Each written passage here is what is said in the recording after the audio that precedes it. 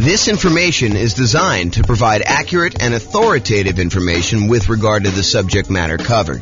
It is offered with the understanding that the presenters are not engaged in rendering legal, accounting, or other professional services. If legal advice or other expert advice is required, the services of a competent professional should be sought. Welcome to the San Francisco Real Estate Investing and Real Estate Financial Planning Podcast.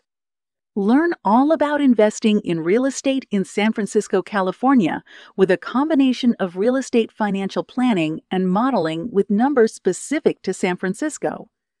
Plus, syndicated, more generalized recordings of live and pre-recorded real estate investing classes. Not all of them specific to San Francisco. Be sure to stay tuned after the podcast for a message from our sponsors. Well, good morning and welcome, everyone. I am your host, James Orr, and today we have a pretty exciting class. I think this is a very practical class. This is the class where you find out my best tips for getting mortgage quotes from lenders. When you're about to go get a mortgage on a property, I think it's prudent to call around and get quotes from a couple different lenders because they do vary. The cost to get the loan vary. The mortgage interest rates can vary a little bit, probably a little bit less than costs. Although, they're related, right? Like you're paying a fee for one thing and you get a different rate based on that. So, they can definitely vary in that way too. But today we're going to go over some tips for getting mortgage quotes from lenders. I did a whole class before, like a 2-hour version of a class where we talked about evaluating and directly comparing 2 different lenders or 3 different lenders. And I walked you through how you use their kind of their good faith estimates and their kind of like closing cost estimates and what their fee structures were and try to compare them. And I showed just how difficult that process really is. And that's not exactly this class. This is sort of like the light version of that class where we talk about all the different tips for, getting quotes from lenders, how you do it, some of the things like that. And I think I do cover that in that class. It's been a long time since I even looked at the outline or listened to that class, but it was pretty good. Anyway, let's get started today. Tips for getting mortgage quotes from lenders. So finding a lender. Your experienced, investor-focused real estate agent is probably your best source of a referral for lenders. Someone who is in the business of working with a bunch of investors, they've got clients closing on loans regularly.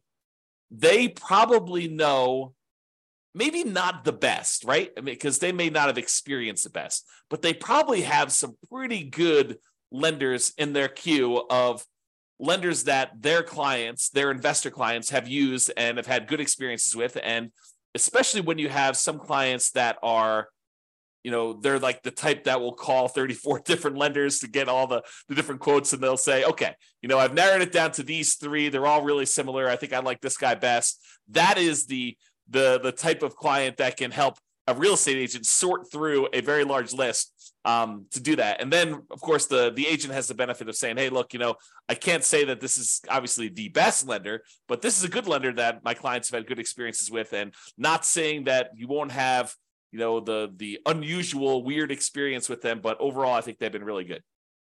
Okay. So I think getting a referral from your real estate agent, a experienced investor-focused real estate agent, is probably your best source. I think your next tier for finding a lender is attending a local real estate investor meeting, meeting lenders there or meeting lenders on your own, other real estate investors that asking them, hey, I know you just bought this rental property. Who'd you end up using for a lender? Tell me about the process. Who'd you interview? What'd you find out when you interviewed them? Who had the best rates? Who was going to give you, some extra help or they were a good resource for different things. They all can be good sources of referrals for you to find great lenders. You can also call, multiple banks and or mortgage brokers, cold call them. A lot of them are advertising, but I think you will find that real estate agents and kind of other local investors are going to be your best source there. Now, realize, I want to point this out because I don't think a lot of folks realize this and understand how big of a deal it can possibly be. Not that this comes up that often. I want to do 2 simultaneous things for you. Number one is I want you to realize just how significant of a consequence this can be for you. But then I also don't want to scare you because it doesn't happen that frequently at all. But it's a good reason to understand why you may want to put a lot of weight into this lender and not maybe use one of these random people you've never talked to before to save $50 or $500 or even $5,000, because it could be pretty rough for you if things don't go your way. And I'll explain this here in a second. So when you go and you buy a property, you as the buyer are under contract with the seller of the property as another party of the contract. What you will notice, though, is that the lender typically does not sign the contract. Why doesn't the lender sign the contract? Because the lender is not a party to your contract. They're not one of the people that has obligations in the contract itself, which is an interesting subtlety when you think about it, because we're relying on the lender to perform, but they have no contractual obligations in the contract itself. Now, if they really poop the bed, could you probably go after them? And, especially if you actually had harm, could you go after the lender and say, you didn't perform to this? And depending on what the reason was for them not performing, could you maybe have some recourse? Sure, maybe you could do that. But I don't think it's as clear cut as that most of the time. So the reason I'm making this as a point is if the lender that you choose, and it's your choice, you choose the lender, right? You as the buyer choose the lender. If the lender that you choose does not perform, you, the buyer, are typically the one in default in the contract. You are the one that is in default in the contract. You can't say a reasonable excuse for why you didn't show up to closing with the money is not my lender didn't perform, because you had the choice of which lender to pick. You were supposed to do your due diligence. You were supposed to, check them out, make sure that they were the one that, could get you good rates and could actually perform on the contract that you're in. You can't use the lender as an excuse for you not showing up with money. And if you put up a large earnest money deposit on your contract, you could be at risk of losing the contract. And most of the time, and in a normal market, you're working with a seller and the seller really wants to sell and they really want to sell to you because, they had the property on the market for 180 days before you came along and you made an offer and you guys came to an agreement and you've already gotten through the inspection and you've kind of negotiated all the stuff you needed to negotiate. And they feel like, hey, look, I just really want this thing to close. I don't want to go through all this again, have to start over. That would be another 180 days. And, maybe I'm going to get less for my property. And maybe, someone else coming in is going to want to inspect me harder. And, all this other stuff could come up. I don't want to deal with that. I really want this buyer to close. If you and your lender screw up and the lender you pick doesn't show up with money for whatever reason, there could be lots of reasons for them to do that, but if they don't show up with money, your seller may decide, hey, look, how quickly could you get it done with another lender? And they say, okay, we'll extend for 7 days or 10 days or 14 days, however long it takes you to get your other lender and have them do a rush to get everything they need to do in order to close. However, the seller is not required to do that. Seller is not required to do that. And imagine a different market where the seller had 20 offers, you outbid everyone else, and maybe the day after they accepted your contract, someone else calls them and says, hey, sorry, I just noticed the property. I really, really want it. What was the winning offer? Your agent or the seller tells the new buyer, the 21st buyer that came along, what the winning offer was. And that particular seller's like, oh, had I only known, you would have offered me $5,000 more than this other guy. Well, if this one falls out, then, you could definitely have it for $5,000 more. And the guy's like, that would be great because this is my perfect property. How willing do you think the seller is in that particular case for them to give you an extra 10 or 14 days if your lender doesn't perform? I think it's less likely. And then you're out your earnest money because it's not like the earnest money, you get that back if you didn't perform, all the way up to closing. A lot of times your deadlines, all your deadlines for making sure your lender is in place and you've approved your financing, that's usually not the day of closing. That's usually a couple of days before. And it may vary a little bit market to market, depending on what is customary in your market. But in a lot of markets, it is like your deadlines, your last deadline to object on something are a few days before closing because the seller is wanting to make decisions based on you moving forward. They need to know that, hey, look, you're good. I'm ready to go. I'm showing up at closing and everything's good to go there. So realizing that using a random lender gives you a random chance of closing. That may be that they'll perform, but they may not perform. And remember, the lender is not typically a party to the contract. You as the buyer are, and you choose the lender. If the lender doesn't perform, you are in default as the buyer, not the lender. Okay. Now we have that entire separate class I mentioned on evaluating mortgages and comparing lenders. So I'm going to put a link up to that here in the show notes, or in the kind of like panel for coaching clients, stuff like that. All right. So let's talk about some tips for calling lenders.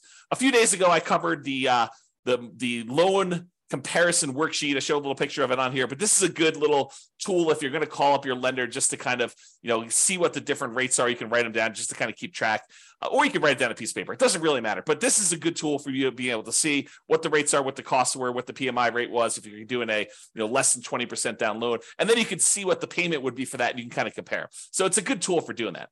So if you're going to call multiple lenders, and not every one of my clients would call multiple lenders, right? Sometimes it's a lender that they've used before, and they're like, look, they have all my stuff. I know they can get it done. A whole bunch of other clients of James's have used this, or, whatever. They know that they're going with the same one. They're not going to call 2 or 3 or 4 or 5 different lenders to do this. But I do think that there is a percentage of clients that do call 2 or 3 lenders just to kind of get a feel for what quotes are with the different lenders to try to find them. So if you're going to do that, you're going to call lenders and try to compare quotes, ask for the rates, and do that on the same day. You cannot do a valid comparison if you call one lender on Monday, one on Tuesday, and one on Wednesday. It's not the same. Rates change every day. So you can't compare Monday's rates to Tuesday's rates, or Tuesday's rates to Wednesday's rates. And I happen to see someone who is on the webinar right now who had a very interesting experience like this, where we were in the election period and they were looking at a property and they were pretty comfortable in the rates that they were getting. And then they called their lender on the next day, and there was a lot of chaos going on in the marketplace, a lot of uncertainty, and the rates had changed a lot. So imagine you had called one lender on one day and you called another lender on another day, and those rates were vastly different, not necessarily because the lender was more expensive. In fact, the one that had the higher rate may have been the cheaper lender, but because the rates themselves had changed. They can change a lot day to day. So you have to call them all on the same day of doing that. Okay. Now, when you call the lender, a lot of lenders, not all of them, but a lot of lenders are going to want to pull your credit score. They're going to want to tell you, look, in order for me to give you a valid rate, I'm going to need to know your credit score. And that is true. It is true that in order for them to give you a valid quote and estimate cost, everything like that, they're going to need to have your credit score to do that when you finally do the loan. But when you're calling around to 1, 2, or 3 or 4 lenders, you don't necessarily want all of them paying your credit report all at the same time. And so for that reason, what I would recommend you do is, tell them, look, either have the first one do it so you know your credit score, or use one of these services where you can estimate and hey, look, my credit score is 785. So why don't you just give me quotes for stuff above 760? Say it's 760 or better, or use 760. And I'm pretty sure that I'm going to be above 760. And so you can just kind of get a comparison of everybody at a rate. So either you tell them, kind of what you estimate your score to be, and say, look, if I decide to go with you, we'll verify my credit score then. Right now, I just really want to get a feel for how your rates and fees are. And then if I decide to go with you, then we'll do that. So I'm telling everybody my credit score is 760. Let's go ahead and get rates at those. Then they'll pull rates at 760, and they will figure out what the current rates are and current costs are for someone who has a 760 credit score. In general, I only let the lender who is going to actually do my loan pull my credit, partially because I lock my credit down. I don't want to have it open at this period of time either. Okay.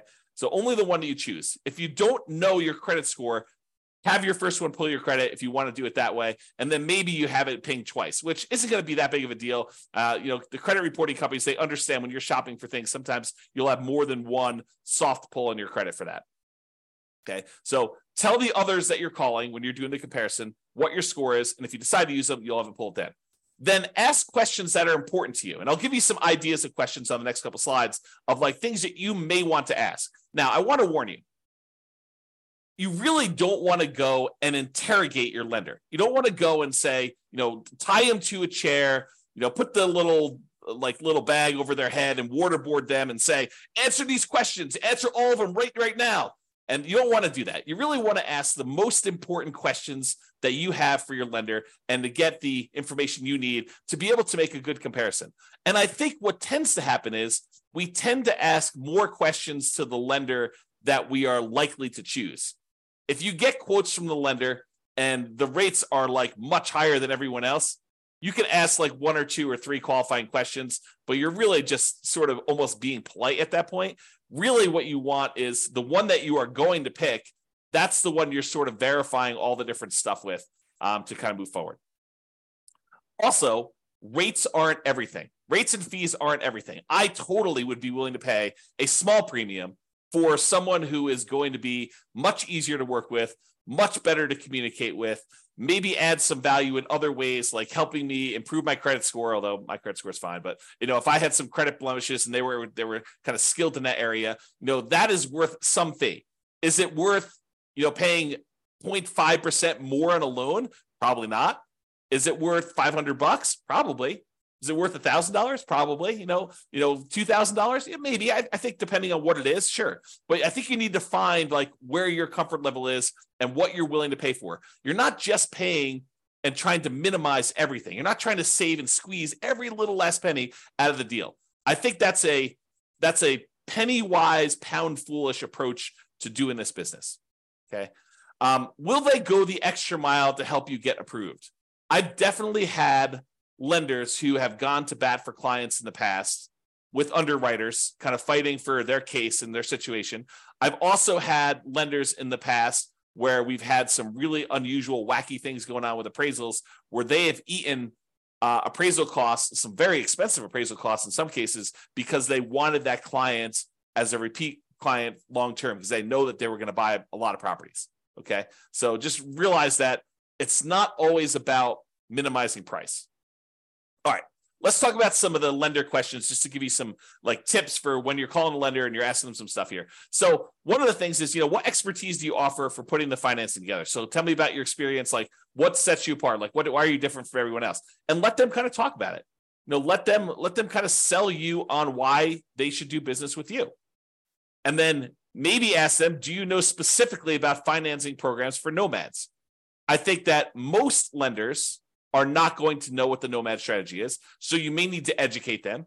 But if they tell you it can't be done, that may not be your lender because it definitely can be done. So you may want to ask them, say, look, here's my plan. This is my strategy. This is what I'm thinking about doing. I'm going to buy a property as an owner occupant. I'm going to move into the property. I want to put, 3.5% down and buy a duplex, triplex, or fourplex if I can. Or if I buy an owner occupant property, maybe I'll put, 5% down or 3% down for the conventional loan. Or if you're, a veteran, you do 0% down, or you're going to buy a rural property, you do 0% down. Tell them what your plan is for doing the first property, and then say, look, I'm going to live there for a year. Is the requirement for people to do an owner-occupant property for them to live in there a year? If they don't know the answer to that, that could potentially be, a small, not a red flag, but like a dark yellow flag. I don't know how to describe that. A little mini warning, right? Like hey, they don't know what the owner-occupant requirement is for loans, so they may need to look that up. And if someone's never done it before, but they still have great rates, maybe you're willing to train them, work with them. Who knows? But you sort of ask them, so look, I'm going to do this. How long do I need to live in the property? You have to live in the property for a year. Okay, great. So after a year, can I take that property, convert it to a rental, buy the next property as an owner-occupant, put 5% down conventional on that one, use the rent that I'm getting on the property that I'm moving out to help me qualify for the loan and buy the next property and repeat this process and have them explain to you how the loans work and whether or not you can do that strategy. Get all of your questions about whether they can do the nomad strategy and how it works and how they think about it from them. They are the ones that are going to be your partner. I'm using partner in quotes because they're going to be providing you 95% of the value of the property. They're going to loan you that money, usually for 30 years at a fixed rate interest rate. And usually the interest rate's pretty low in comparison to just things in general. So, they're going to be partnering with you to loan you, in some cases, millions of dollars. You're going to go do $10,000, $500,000 properties. They're probably loaning you $5 million. So pretty serious. So just ask them about, financing programs for nomads, ask them to get some clarity on like how that works, what the kind of hangups would be, maybe even if you know that you're going to use them, don't do this with the people that you're not going to use. But if you're going to use them, they say, hey, let's walk through my situation and let's see what it would look like a year from now when I go and convert this property to a rental. Let's see if I'll be able to qualify. What's my debt to income ratio look like if I hypothetically bought this property and then a year from now I'm getting this amount of rent? Will I be able to qualify for the next one? What do I need to do? How do I need to change things? That's what I'm talking about adding more value than just price, right? Am I willing to pay $500 for someone who's going to help me plan out my whole strategy and make sure that I can do it and be on my side and help me optimize and say, look, we're going to need to improve your credit score over the next year. You can do this one fine, but we really want to improve that. Here are the things we need to do. And this is what we need to do for the next loan. And, if you can't get this much in rent for this property, we're going to run into some problems. So they'll help you with stuff like that. And then ask them, what are the current rates for owner occupant loans? If you're going to do a nomad or house hacking strategy or something like that. If you're not going to do owner occupant, house hacking, nomad type strategy as an investor, ask them for investor loan rates. What is the rate for 20% down?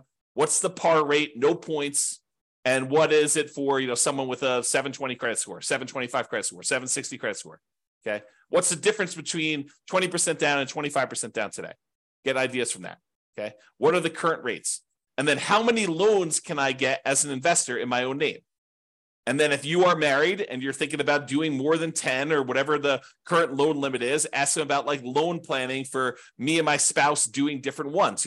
What if I do one and my spouse does one, then I do one and my spouse does one? And, do we have to have separate tax returns? And, it's not unreasonable if they don't know the answer to say, can you check with the underwriter that you guys use and get back to me? I don't think that's unreasonable at all. You're not doing that for a lender you're not going to use. You're not going to do this as your first pass, but when you start digging deep and you're talking to a lender, asking those questions, I think, become important. Okay. What type of documentation will I need to process the loan? Especially important if you're a self-employed person, because I think that varies a little bit more, but you want to find out from them what type of documentation will you need. Did you have any unusual situation happen to you? Did you just change jobs? Did you just get a promotion? Did you switch companies? Did you have a long period of unemployment? Stuff that could be a factor for you, ask about those things. Okay. I think yesterday or the day before we talked about the common things that lenders will ask for when you go to get a loan, but use that list and verify. What type of down payment will I need to buy a property? If you don't know the answer to these things, if you haven't watched all the financing classes, ask them questions about can I do a nothing down loan program? Do you have down payment assistance programs I could use for buying my first property or second property? Can I do a VA loan? I'm a veteran. Do I have, what do I need in order to do that? What do I need in order to do a rural property USDA loan? Or, what about this 3% down conventional or 5% down? But ask them, if you don't know the answers, ask them for the different loan types and get clarification on, what's the difference between these? What's the difference in rates? What's the difference in that? That's part of what that spreadsheet, the loan comparison spreadsheet, is for. It gives you spots to kind of fill in the blanks, but they may have additional loan products that I don't know about right now, or that have changed since I did this class, or that they just have specific access to. It's unique to them. Okay. So what about fees and team? So about fees, how do I pay you for your service? And in most cases, they're going to tell you, look, you pay this sort of fee when I get the loan or whatever it is, or in some cases, they may charge you an upfront fee or whatever they're doing. But understanding how you pay them for their service and what the fees are, I think it's important. Is there a fee on loans that are closed? I think that's a common way that they get paid. And what is the fee? Is there a fee? It's not written down here, but is there a fee if I don't close? What if I get to the point, we go through, we get an appraisal done, and maybe this particular lender does not have you provide a credit card to pay for the appraisal up front. Maybe they actually pay for the appraisal and they just charge it as a line item on closing. Some lenders do it that way. Most lenders, especially most independent mortgage brokers, will ask you to put your credit card in and pay the appraiser directly. Although maybe that varies a little bit market to market. That's something I don't know. But I think that some mortgage brokers, especially around here, will have you pay for the appraisal with a credit card outside that. A lot of the credit unions, for some reason, they don't charge you for the appraisal up front. They'll just charge you at closing. And one of the weird things about some of the credit unions around here is if for some reason you end up not closing on that loan, a lot of times they'll eat the appraisal. They won't charge you for it. But I don't think that's mostly true with different mortgage brokers. So understand that. Ask them, what if I don't close on the loan? What if I get, a week before closing and something happens Are there any fees I need to pay you? Understanding that if that's really important to you. It rarely comes up, but it could come up. Is there an upfront fee? Ask them that. Is there a minimum fee percentage and or dollar amount? If so, what is it? Some of them will tell you, look, if you're doing these really small loans, it's going to be more expensive than doing like a $500,000 loan because I'm getting paid a percentage of the loan amount. So if you're coming in there and you're buying a $500,000 property and you're putting, 80% down, you only want to get a $100,000 loan, that may be more expensive. What happens if I end up not doing a loan with you? Talked about that. Team, do you have any assistants or staff that work with you that I will be interacting with? You would be surprised. Maybe you wouldn't be surprised, but I think you would be surprised how many kind of setups are such that the loan broker that you talk to, their sole role is salesman. They are out there shaking hands, kissing babies, meeting people, attending meetings. They're the ones that are going out there and generating the business. But once you decide to do the loan with their team, you never hear from them again because they're not the ones doing the loan. They're out there still going to meetings, meeting people, drumming up business, and they have a team of assistants that handle the loans. In some ways, it's sort of like, it's not exactly, but it's very similar to how I worked as a real estate broker. There's a team. It was me and my wife, Tammy. And for the most part, if you wanted to go see a house, most of the time you would see me. I was out there teaching classes. I was there having lunches with investors. I was doing all that different stuff. But then when you actually wanted to write a contract, we'd be out looking at property. You're like, okay, I want to write a contract on this. I would literally get on the phone while we were there and say, Tam, we need to write up this contract. This is the terms. This is what they want to do. And Tammy would take it from there. And she pretty much handled contract to close, that entire stuff.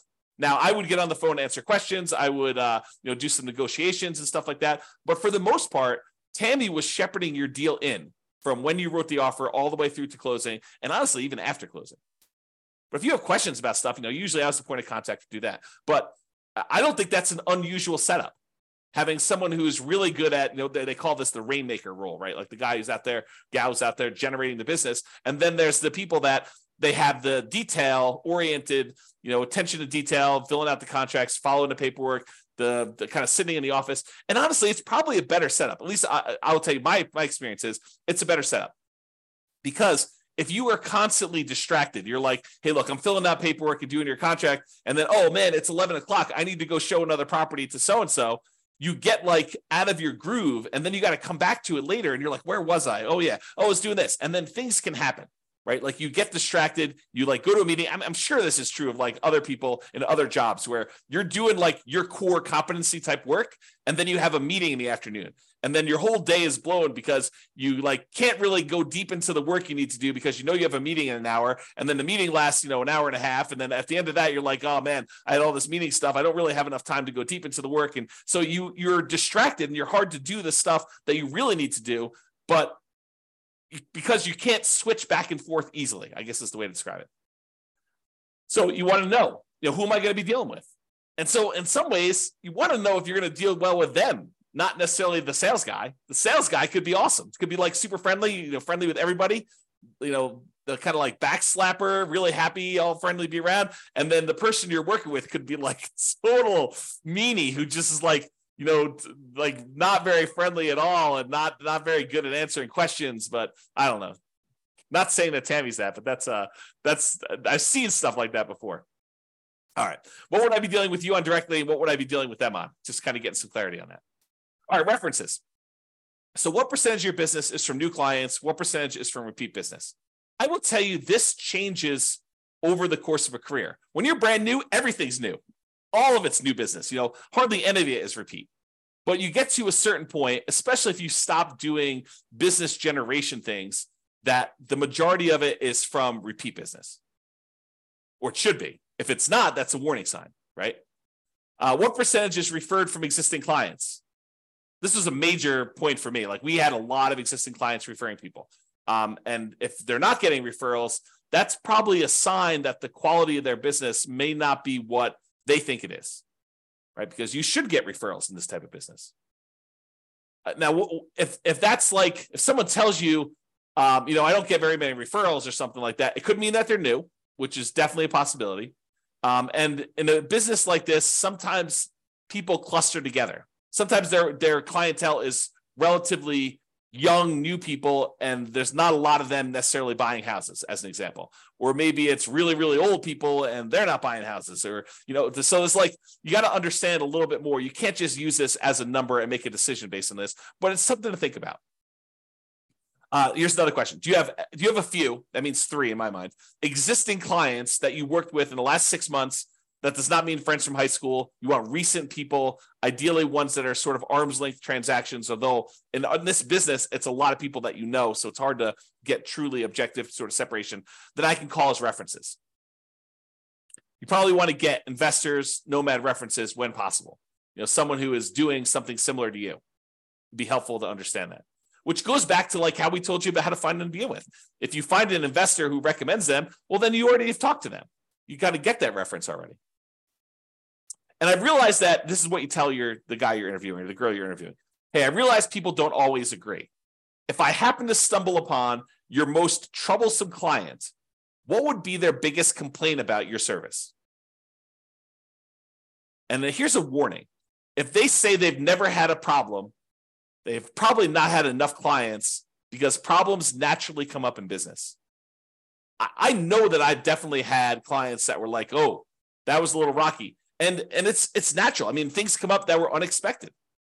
And I don't always cater to what everyone thinks things should be like, right? Some people tell me, look, you should do this. I'm like, that's just not my business. That's not how I do it.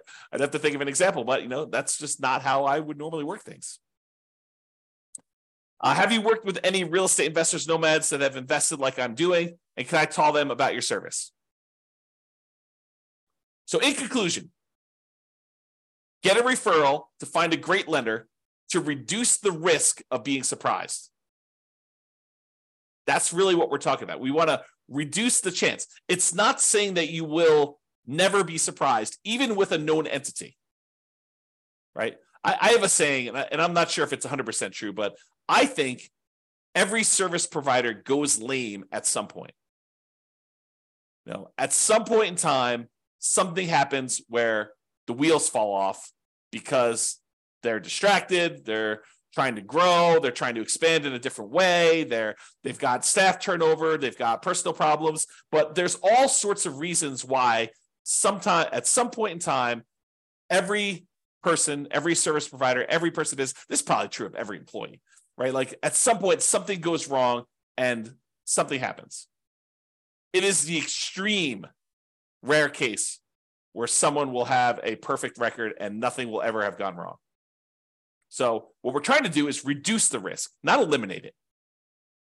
Interview your lender, get quotes all on the same day with the same credit score. And then have a conversation, not an interrogation. Don't waterboard them based on the interview questions and some of the ideas we've given you based on that. Okay? That's all I got. Any final questions? I don't see any. Thank you all for coming. I do appreciate it. Good to see everyone live. Most of the time, we just get people listening to the recording, so it's great to see people live. Thanks, everybody, much, and I will talk to you all soon. Have a great weekend. Bye-bye for now. With home prices up, mortgage interest rates up, and rents up, but not quite enough to counteract the higher prices and interest rates. Cash flow on rental properties in San Francisco is harder than ever. Book a call with the Real Estate Financial Planner to apply our proprietary 88 strategies to improve cash flow on your rentals. See the show notes for a link to schedule your call and improve your cash flow today. If you're a real estate agent, lender, or professional in San Francisco that wants to help our real estate investor listeners, consider reaching out to learn about collaboration opportunities with this podcast. We'd love to add more value to our listeners by having you assist our investors buy, sell, and finance their real estate investments. See the show notes to schedule a call to discuss collaboration opportunities.